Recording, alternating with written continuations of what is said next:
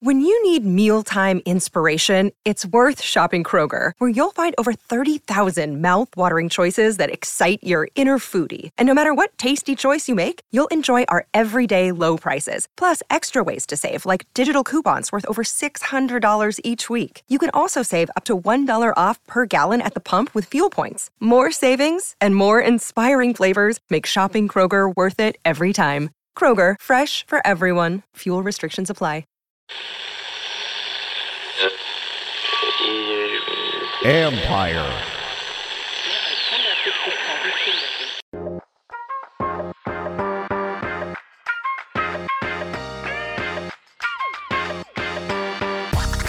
Welcome to Inside the Cap. I'm your host, Joel Corey. You can find me on Twitter at CoreyJoel. That's CorryJoel. And also read my regular CBSSports.com column, Agent's Take on NFL salary cap and contract matters. This week we're going to take a look at what's next with Urban Meyer and the Jaguars, since Urban Meyer's eventful tenure with the Jaguars came to an end early Thursday morning if you're on the East Coast, when owner Shad Khan pulled the plug on him as the Jaguars head coach. Jaguars had a 2-11 record. When something goes wrong in a relationship, the first thing everybody does is look at the contract. And as expected, this was a termination for cause. Meyer had signed a 5-year contract. The exact dollar figure of the contract isn't known, because information about coaches' contracts is not readily available the same way it is on player contracts, but it's been believed to be as high as $12 million per year.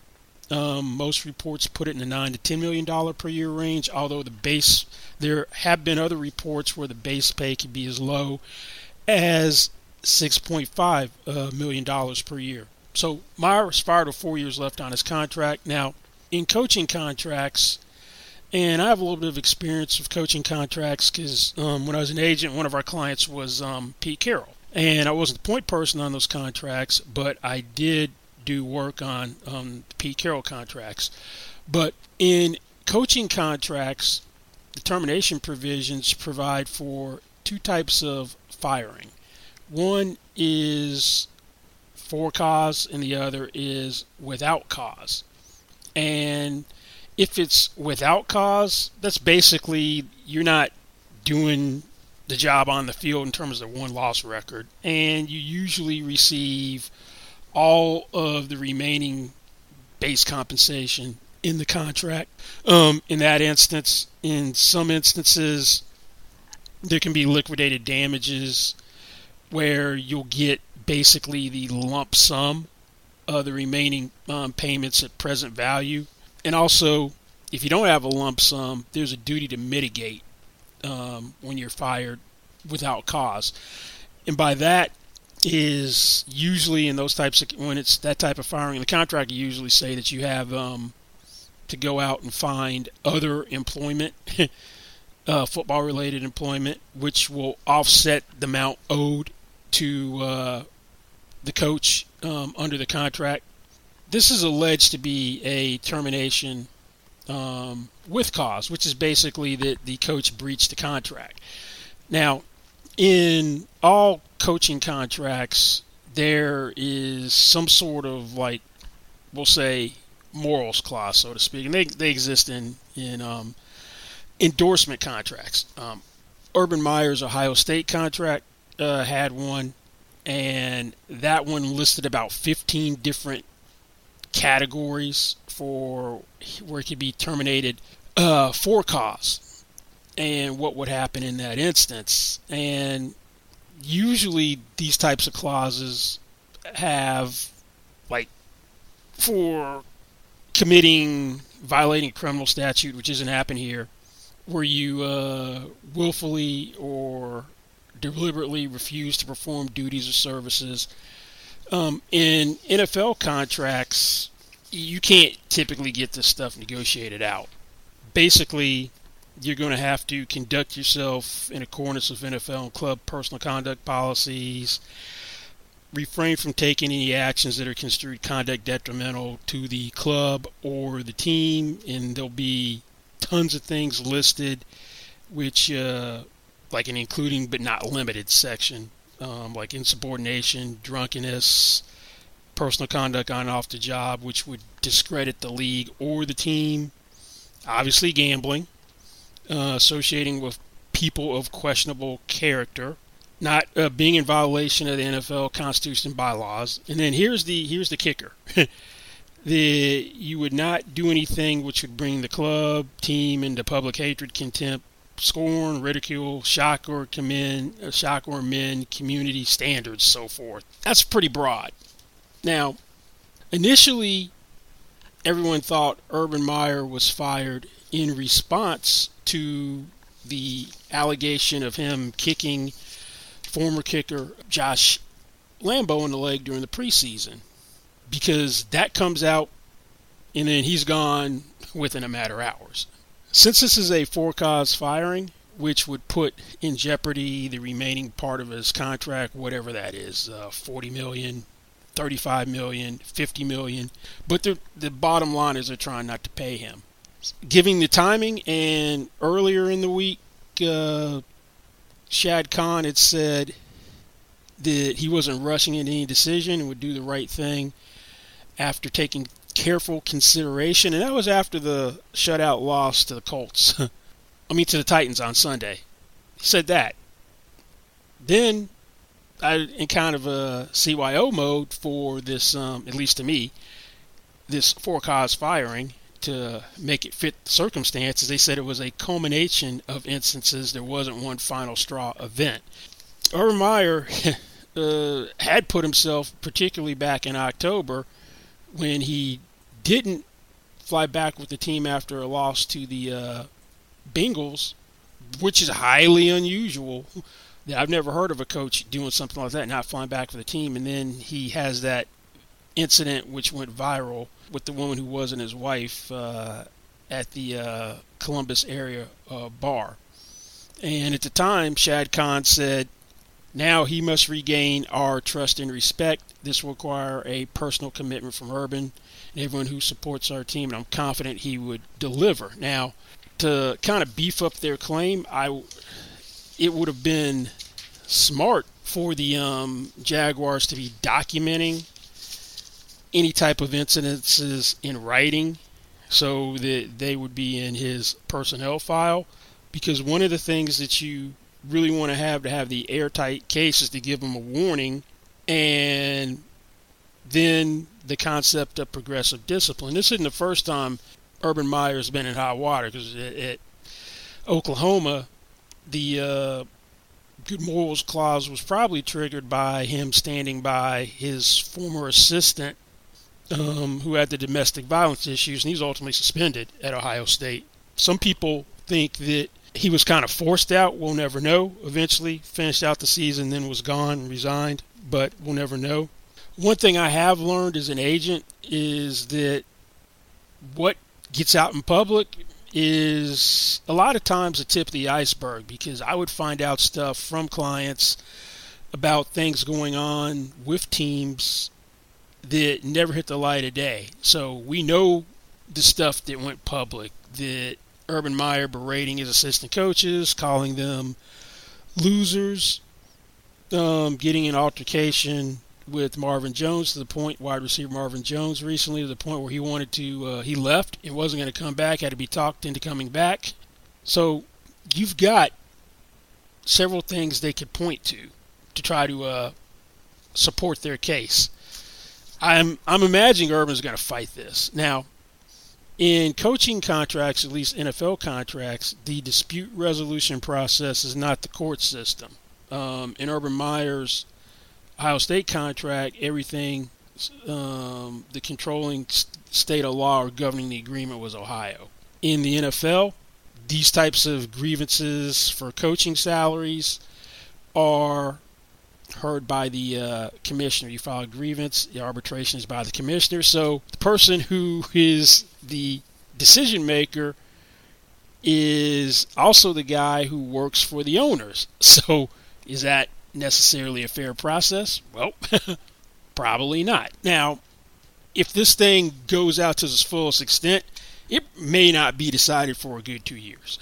Because I remember when Lane Kiffin was fired from the Raiders back in, I think it was 2008, they were 1-3 that season. He had, I think, like $2.6 million left on his contract, and it was a for-cause firing. And he filed a grievance, and the reason that the Raiders were hanging their hat on the fact that Kiffin made reckless statements about that attacked players, assistant coaches, the owner of the team that were damaging the organization. See, there were attacked coaches, allegedly so, verbally. We're talking verbal attacks that, not for Kiffin as well, statements. That kind of matches up. What Urban Meyer did with the assistants, and they came public. That's embarrassing. So when you're looking at the whole standard in there, which would tend to bring the club into public hatred, contempt, scorn, ridicule, that part, then the shocks and offends community standards thing, one could say they'd make a case to stuff in Ohio, but not flying back with the team as well. So that's where they're going to go with the culmination of events. Ultimately, in the Kiffin grievance, which took about 2 years from start to finish, he lost. And he landed on his feet and got a job at Tennessee. So the offset provision would kicked in. So because he was making money from Tennessee, it was really his demand was reduced to about $350,000. That's what he would have needed to be made whole, and he lost that case. So you could settle it. It could be a thing where they try to settle it, and then Urban's gonna get, I don't know, pennies on the dollar compared to what he was going to get. I don't know if it's 10%, 25%, 50%, but they're trying not to pay him. And then if you had some sort of settlement, it might be a non-disclosure agreement involved in that.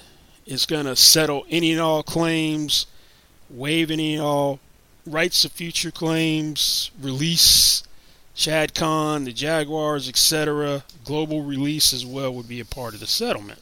Personally, I don't think Urban Meyer's ever going to be coaching the NFL again. A lot of people said that he shouldn't have been coaching the NFL to begin with. Whether he gets another college job remains to be seen. He could resume his TV career next fall. He had a cushy job, studio job with Fox. So TV may be where we next see Urban Meyer, but I wouldn't expect this case to be resolved anytime soon. With threats to our nation waiting around every corner, adaptability is more important than ever. When conditions change without notice, quick strategic thinking is crucial. And with obstacles consistently impending, determination is essential in overcoming them. It's this willingness, decisiveness, and resilience that sets Marines apart. With our fighting spirit, we don't just fight battles, we win them. Marines are the constant our nation counts on to fight the unknown. And through adaptable problem solving, we do just that. Learn more at Marines.com. Another day is here, and you're ready for it. What to wear? Check. Breakfast, lunch, and dinner? Check. Planning for what's next and how to save for it? That's where Bank of America can help. For your financial to-dos, Bank of America has experts ready to help get you closer to your goals. Get started at one of our local financial centers or 24/7 in our mobile banking app. Find a location near you at bankofamerica.com/talktous. What would you like the power to do? Mobile banking requires downloading the app and is only available for select devices. Message and data rates may apply. Bank of America NA, member FDIC. Now, how does this compare to player contracts? Well, player contracts typically aren't guaranteed. So the only guarantees that you have are your base salary guarantees, and they can void under a laundry list of reasons. What's interesting, and I'm curious if Urban had in his contract and Jaguars contracts, that there's no offset, at least for the first round picks. They're one of the two teams who do that. Rams, Jaguars, first round picks don't have offsets. Typically coaches' contracts have offsets. So be interesting to see, should Urban prevail, would and the contract remain in force because he prevailed, you follow the contract if there are offsets. Now, In NFL contracts, when you're talking about what would void player guarantees, as I said, you got a laundry list of reasons. It's refusing to play or practice with the team, violating a policy, whether it's personal conduct policy, performance-enhancing drugs policy, substance abuse policy. That's suspension, being suspended for conduct detrimental, engaging in a hazardous activity which results in an injury, and that's a laundry list of things. Motorcycling, water skiing, snowboarding, use of fireworks, firearms, playing basketball.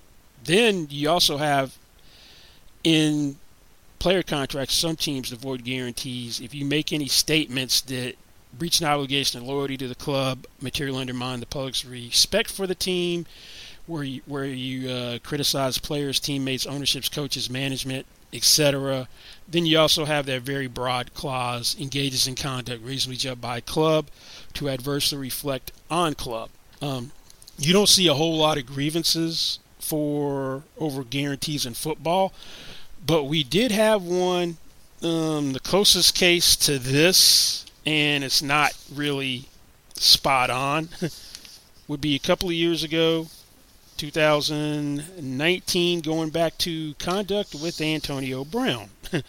When Antonio Brown was traded from the Steelers to the Raiders, his contract was reworked where it included $30.125 million in guarantees, where there's guaranteed workout bonus, $4 million, plus his 2018 and 19 base salaries were fully guaranteed.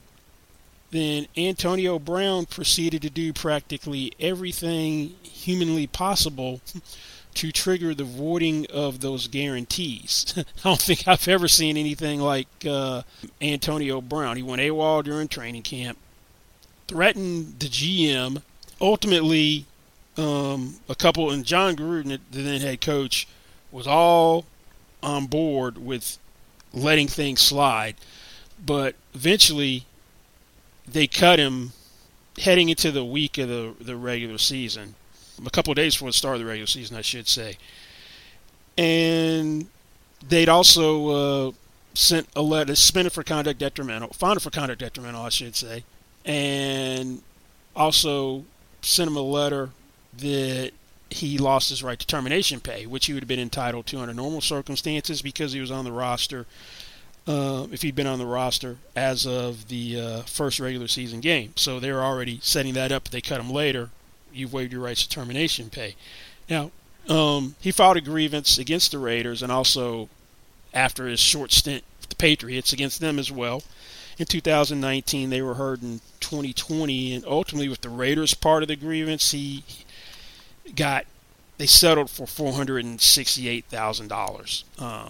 The best part of his claim was he was entitled to the week one salary because he was cut after Tuesday, and you're entitled to get paid if you are on the roster as of the Tuesday. If you're on the roster Wednesday before a game, you're entitled to get paid that week. But he basically lost $30 million in guarantees. That's the closest case we have from a player standpoint, and it's not close, and it's not really analogous. But we'll see how this thing plays out over the next few months or year to see whether Urban Meyer prevails in his grievance. I suspect there'll be a settlement. We may not know how much the settlement will be.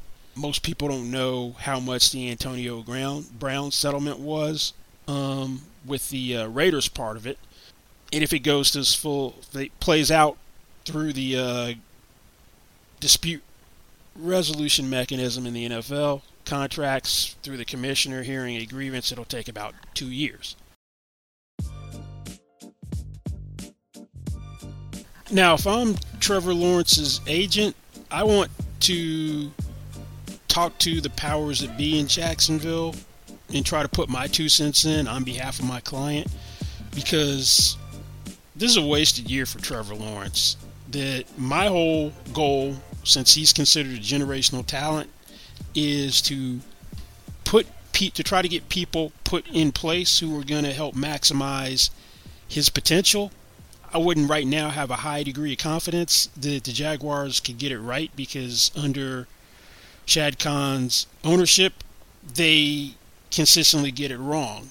But the first thing I would do before talking to Trevor is poll my clients around the league to see who they don't like in terms of a coaching perspective. And I got to think that there's no reason for Trent Baalke to remain around with a new head coach, that you're going to be looking for a general manager as well. But my first priority would be trying to help the whole coaching process, or see if Trevor could have influenced the process in any way. And it's going to be an attractive job, despite the inability to right the ship in Jacksonville since Khan's owned the team because of Trevor. And they've got about $70 million in cap space. I'd asked Trevor who he wanted to have the team look at. And we know that teams have gotten in trouble with players when they say they're going to make an inclusive process where they're going to solicit input and take suggestions from the player. That's the whole root of Deshaun Watson's problems in Houston, at least with the organization. We know he's got the off-the-field problems. But I'd be doing those things. And to me, I'd want an offensive coach. I don't want a defensive coach if I'm Trevor Lawrence or I'm representing Trevor Lawrence. Obviously, you could have a defensive coach, but like a Todd Bowles or someone like that. But then you got to have, to me, a couple of layers of offensive coaches. You got to have the offensive coordinator and also have a quarterbacks coach ready to go, because if everything goes well, that offensive coordinator isn't going to be around in a couple of years because it'll be a hot commodity from a head coaching job, and you'll need someone as a quarterbacks coach, hopefully, who could step in and there'd be some continuity there. And you're going to need organizational stability. So if you're looking for guys of experience, the two guys that come to mind, one who hasn't been in football for a couple of years, which is Jim Caldwell. Jim Caldwell had a 62-50 head coaching record with the Colts. And with the Lions, last time they're any good was under Jim Caldwell. He's well-respected offensive mind, Coach Peyton Manning, but just hasn't been 66 years old, which would be a drawback. Was an assistant head coach for the Dolphins in 2019, quarterbacks coach. But with Detroit, 36-28 record, team's gone in the toilet since then. Got him to the playoffs twice, so that'd be someone that would be on my short list as an agent, who would be on my wish list.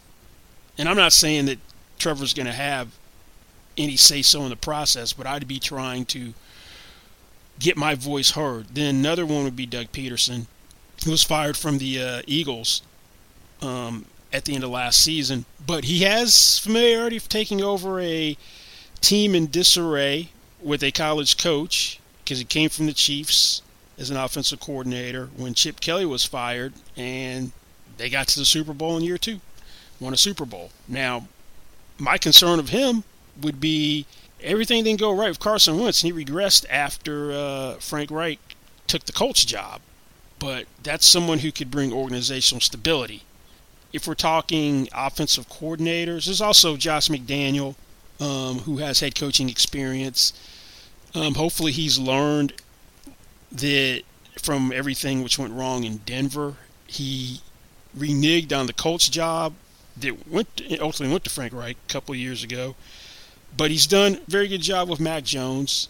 So that would be someone I'd have on the list. As long as he's not bringing the whole Patriot way thing and tries to act like Bill Belichick when he isn't Bill Belichick, because that's been the downfall for a lot of Patriots assistants who get head coaching jobs, that they can't figure that part out. Now, if we're talking first-time head coach, I would hope that there'd be a veteran defensive coordinator to come with that. There could be a couple that have head coaching experience that could be out on the street. Mike Zimmer or Vic Fangio, not saying they would want to come and immediately take a defensive coordinator job, but that type of mold. Now, one guy who keeps getting overlooked, Eric Bieniemy from the Chiefs, that Patrick Mahomes sings his praises.